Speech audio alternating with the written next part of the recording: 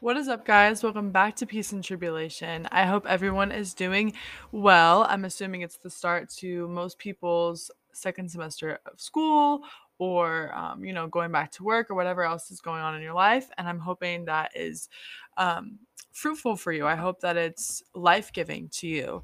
I'm hoping that this year is a fresh start for you.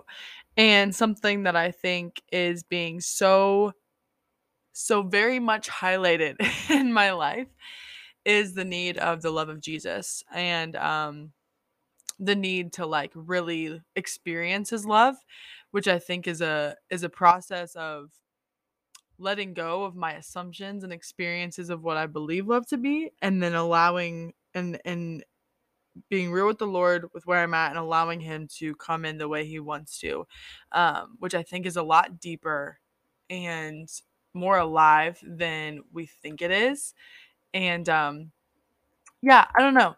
I really just wanted to come on here and just kind of chat about what I'm processing through. I think the title of this is going to be It Starts with Love and Therapy, because something I've been learning so much through scripture, through my quiet time with the Lord, through my devotional, through the different books I'm reading by different Christian authors. The emphasis has been living out of a place of love, out of being beloved, right? We love because he first loved us.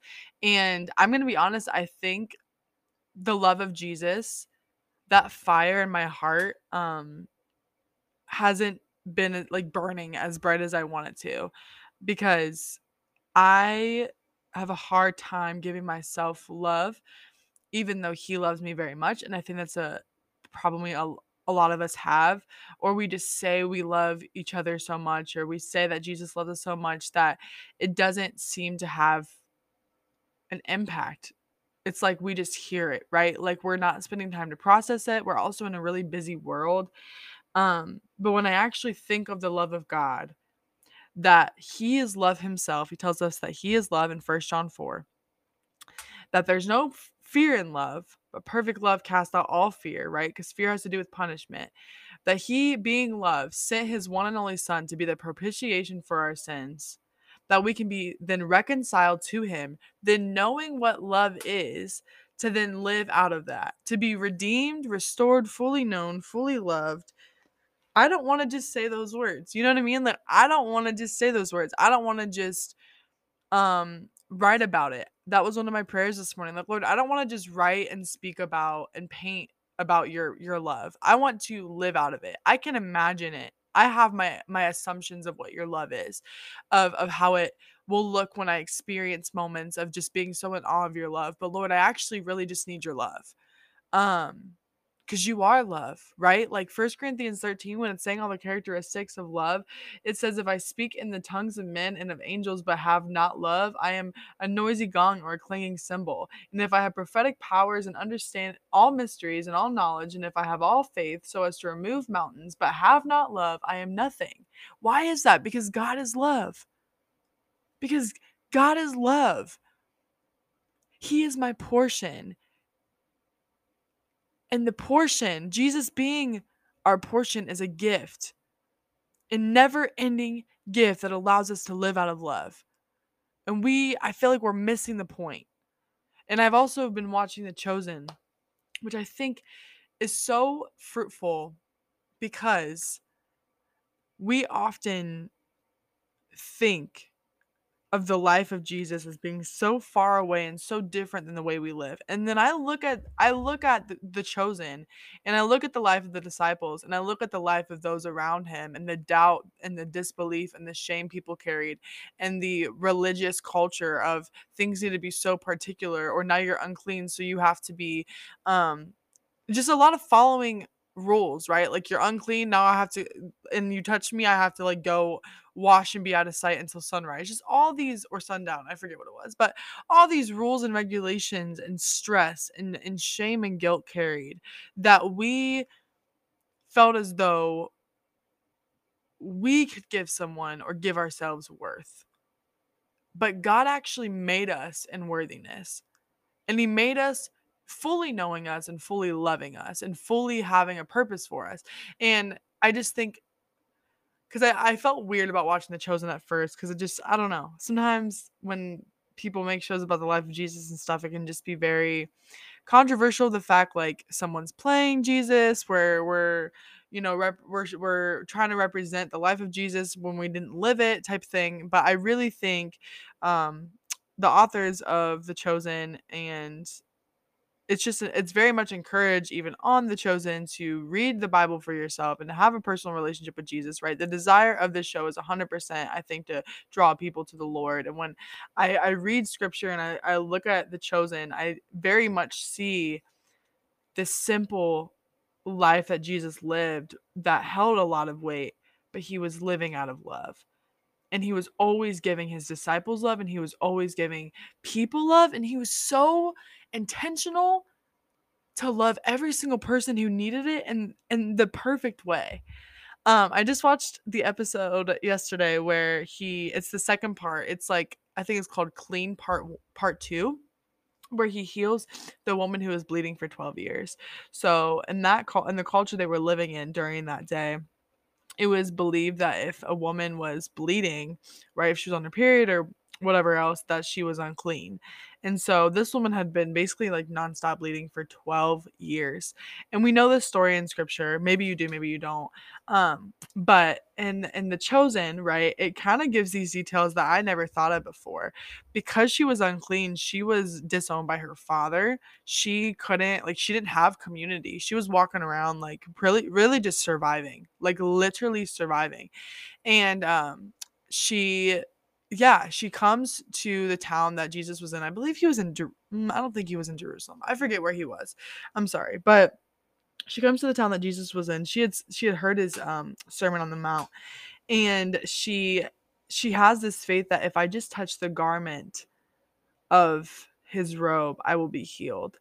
And mind you, on the way, he he's on the way to to heal this religious leader Jairus, his daughter who's about to die. Who also, like Jairus, has a lot of faith. He's never seen a miracle of Jesus. He's just heard of them. He then sees Jesus and just knows, like, I know you can heal my daughter. If you just lay your hands on her, like she'll be healed. So he's already on his way to bless and heal a man, or I'm sorry, a man's daughter, because of his faith in him, right? Because he knows him so well. And then the faith of this woman who was bleeding for 12 years is so powerful to me. And I included that detail of her being disowned by her father because of this. Because in the Bible, when Jesus heals this woman, she gets healed immediately after she touches his garment. And Jesus is in a crowd of people because they all want to go watch Jesus heal Jairus's daughter, right? They want to go see him perform a miracle. So people are pushing into him and stuff, like he's being touched. But then she touches the garment of his robe, and her faith is so beautiful to me and so powerful. And I haven't fully comprehended it yet. But she touches his robe, and then he's like, "Who touched me?" And the disciples are like, "Bro, Jesus, everybody's like been bumping into you. What do you mean who touched you?" And he was like, "No, but I felt power go out of me." And that's powerful in itself, because her faith changed the fact that it wasn't the garment. Like, he's in The Chosen, it says that he says this, and maybe that's not included in the Bible. I believe it to be true as well, because he does say your faith healed you in the Bible, but he's like, the garment did not heal you, your faith did. And and so the faith she had in Jesus, that if I just touch his garment, was so powerful. And then she's healed, and then he's asking who touched him, right? She comes forward. And there's this beautiful scene in The Chosen where he's just talking to her in front of all these people, and people are like, "Jesus, like, she's unclean, like, you can't like talk to her." And he's like, "She's not unclean." And he crouches down and he talks to her. And that culture, like I said, like, she was disowned by her parents. She didn't have a father. And he says, "Daughter." And she's like, "No, I'm not anyone's daughter anymore." And he goes, "Yes, you are. You're mine." And when I've read that scripture in the Bible before, not knowing the culture then, not knowing, um, not recognizing like conversations are not very as fast as we often read them in the Bible, right? Where we'll just read the story as what it is, not really processing it. But for him to call her daughter, that is such an intentional love that he knew she had been disowned by her father. That of course he would use the word daughter. He didn't use the word servant or friend, or yes, he said she was faithful, but he didn't say faithful one, right? Or beloved. Although all those things she probably also need to hear, but first she need to hear daughter. And seeing her response where he puts his hands on her face and she just wants to hold them because she probably had not felt that in so long. And it was because of an experience of her life that left her feeling unloved and unworthy and disgusting. That was also the culture she lived in, that if you had this problem, you must be cursed, right? You must be gross, you must be unclean. And so of course, hearing the words, daughter, your faith has made you well, go in peace, that was so countercultural to everything she had been hearing for 12 years. She had been disowned by her father. She had not had family, but now she was clean. And then she walked in that cleanliness afterwards. And I just think that love, the love of Jesus, is just so intentional for each one of us, that he knows exactly how we need to be loved. And I think it starts with childlikeness. Because we are also called to have a childlike faith. And I wonder if it's because at the end of the day, we are all children of God first. And so there's a lot of stuff that hinders us from experiencing the love of God and understanding what it is, or being scared of receiving the love of God. I have a lot of those things. But it takes love and therapy. Like, it takes love and therapy. It takes working through this stuff and allowing God in anyways. Understanding that he has such a purpose, that he wants to love me because he fully knows me and fully loves me, that I am beloved, that I love because he first loved me, right? Like, he loved me so much that my life no longer has to be about just living outside of sin, fighting it every day, but literally living in the freedom of Jesus's love, of receiving him as my portion, receiving love as my portion, not love in just a like marriage way or friendship way or the way the world shows it or reflects it. It's not just a feeling, but even when I don't understand that I'm loved, I am. And that is so powerful. Even when I don't understand that I am loved, I am. Even when I don't understand the power of being loved, there's still so much power and fruit in being loved by God, that it can take away all the shame of the world and bring light into every dark place, to make everything beautiful, to give us confidence in his love for us, that we don't have to try to put our identity in anything else. And I mentioned this in the last episode, but I've been reading this book called Finding God's Life for My Will. Very good. It's by Mike Donehey. He is still in the band, I believe. I said last time I wasn't sure. I believe he's still in the band. But I want to read this part of something he wrote, because this book has been so good. Like, I have pretty much every other page folded down because I just want to go back to it. But I want to read this part. He said, John had the most impressive resume of all the disciples, and yet when identifying himself to the world, he didn't choose to mention what he could do or had ever done for God. Instead, he chose to brag about the love God had for him, not the love he had for God. This makes him shockingly different from many of us. We often seek to boost our self-esteem and let everyone know how great we are. We want to help others, but make a point of announcing our good deeds online. It's no wonder Jesus told us not to let our left hands know what our right hands are doing. Bear with me as I go through the next paragraph. Also, that's not to like call anybody out. I'm just listen to this next part. Growing up, I was told again and again, sin is missing the mark. But if that were the case, the Pharisees never sinned. Could we look deeper? Is there a fuller definition? What if sin is nothing more than an attempt to build an identity on something other than God and his love? Isn't that what we're after when we try to do things our way? Doesn't all sin begin with a simple lie, maybe God doesn't love me? Whether it's our shame and mistakes or our success and achievements, we are all constantly being tempted in this way. We want to assert ourselves, we want to be remembered. And he just, in this chapter, he's just talking about the love of the Lord. And the part of this chapter is called the disciple Jesus loves. And he's just talking so much about how your identity is not in how much change you can bring or in what you can produce or accomplish, but how we can let Jesus be enough of an accomplishment for us. We can let our identity be the disciple Jesus loves. And then he challenges us, and I challenge you as well, because I was reading this in bed last night and I did not get out of bed and do this. But he says, look yourself in the eyes, and with all humility you can muster, repeat John's simple soul saving words: I am the disciple Jesus loves. We get so scared of saying that because that sounds very boastful. Rather than trying, like, we're actually being so boastful or like prideful when we think that what we can do allows us to earn love. But when we actually humbly accept that nothing we can do earns love, good or bad, but actually I'm just the one that Jesus loves,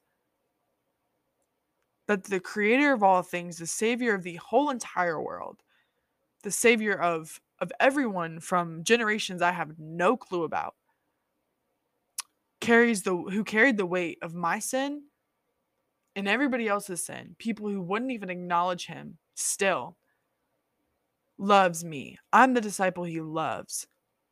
That's humbling. That's humbling. Why is it humbling?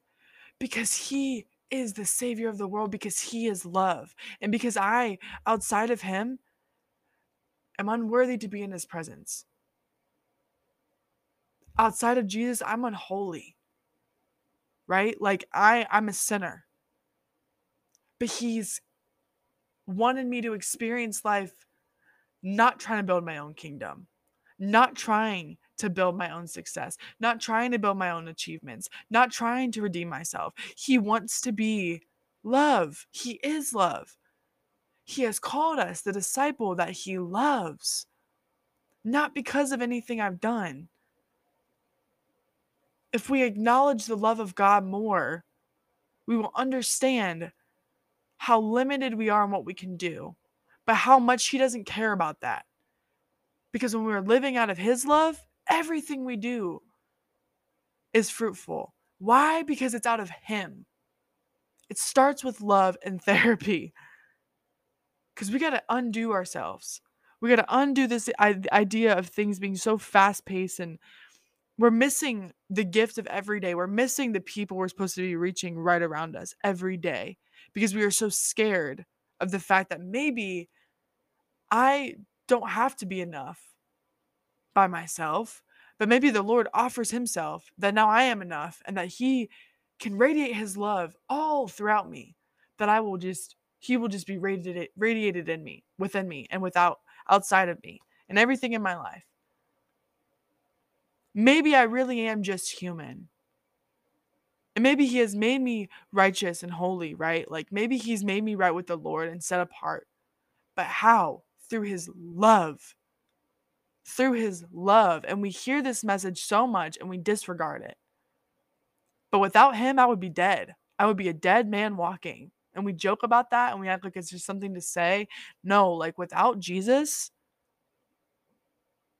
I can't know love.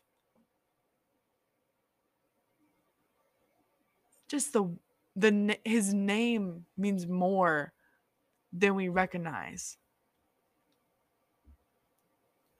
He came to save his people from their sins. Why? Because sin separates us from God.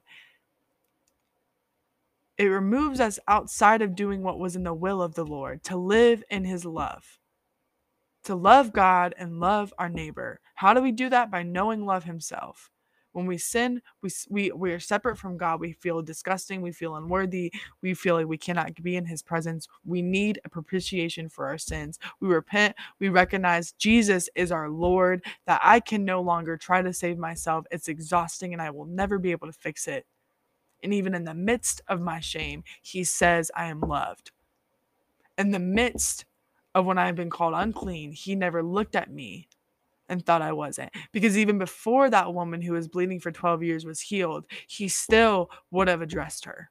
He did not care. He came to set the captives free, right? To heal every sick person, to free the prisoners, right? To redeem the prisoners. That we no longer are identified by every action we take, and we're so scared of that because we want to be able to do enough, or we want to be able to redeem ourselves because of things we've done that we can't take back. But he's like, no, I just want to give you a new life. And when I look at the life of Jesus through the Bible and through watching Chosen and listening to messages and reading the devotional, he did live such a simple life out of love. He was so focused on those around him. He knew the weight of why he was in the world, the weight of our sin that only love could conquer. Nothing else could. That's why we couldn't pay the price, right? Like, we're not love. We're made perfect in love, who's Jesus, but we're not love. I couldn't die that death. It would literally, without love, it would be nothing. So I get to instead, and we get to instead as the body, to have faith in his love for us, that he will continue to reveal himself to us and allow us to live in his love. Simply doing everything in love, with joy and peace, that we are made right with love. We are made right with God. That God is love. And he is just, and he is truthful, and he's sovereign, right? And there's some scriptures where we're like, he kind of seems scary in this. There's things I'm still trying to figure out. But he tells us what love is in 1 Corinthians 13. And then 1 John 4, he says he is love. And it says that Jesus has not come to condemn the world, but he came to save the world. Look at the intention and the heart of God, and it is to love everybody. It is to love them so that we are all redeemed and forgiven and made right with him, that then we can be in communion with him, understanding what it means that Jesus is our portion, that we don't have to continue to be Martha working in the kitchen, doing whatever, still wanting to feel love when love was right in front of her, when love is right in front of us. It is okay to need God to be love, because can I tell you, he's the only source of love that is true that we've got. And can I tell you that it's good that he's the only one, because he's the only everlasting God we have. Praise the Lord that we don't have to try to figure that out, because he already tells us that. And he will lead us to him. We can't fix it all, right? He's already came to save the world. For you to be the light, quit trying to figure it all out. Quit trying to be love yourself. Allow him to love you, to hold your heart, to hold you as a child. Address those things. I'm going through a process where I'm addressing a bunch of stuff in therapy, and a bunch of thoughts that I have, and regrets and shame and insecurities and fears I hold. And I always feel like I almost like convert to like a child version of me. And I always feel scared when I do that. I feel scared of like child me, because I feel so weak and vulnerable. But that is where love comes in the purest form. No wonder he tells us to have childlike faith, because we get to rely on him. He wants to tend to our hearts. He wants to hold our face and say, daughter, your faith has made you well. He is our faith. He shows himself to us. He wants to look us in the eyes. He is our portion. He is a gift. I just want us to live in that. It's okay to not have it all figured out. It's okay to to have a lot of stuff you're working through. I know it's scary. I've been very like, this is way too much. But I also know that I want to live a life out of love. I want to live a life way past my fears and worries and shame and guilt. I want to live a life in the love of God that in his peace that surpasses all understanding, that has restored me back to the Lord, that I can live outside of everything that feels so big. But my God is greater. His love is deeper. Invite yourself to experience that today and every day, even in a small way, that you would recognize the way he's tending to you right now. You are so loved. And yeah, I just need you to know that. And I'm learning that too. And it's very hard. And I get that. And it's okay. Talk to someone if you need to. And yeah, I'm here if you need. Okay. God bless.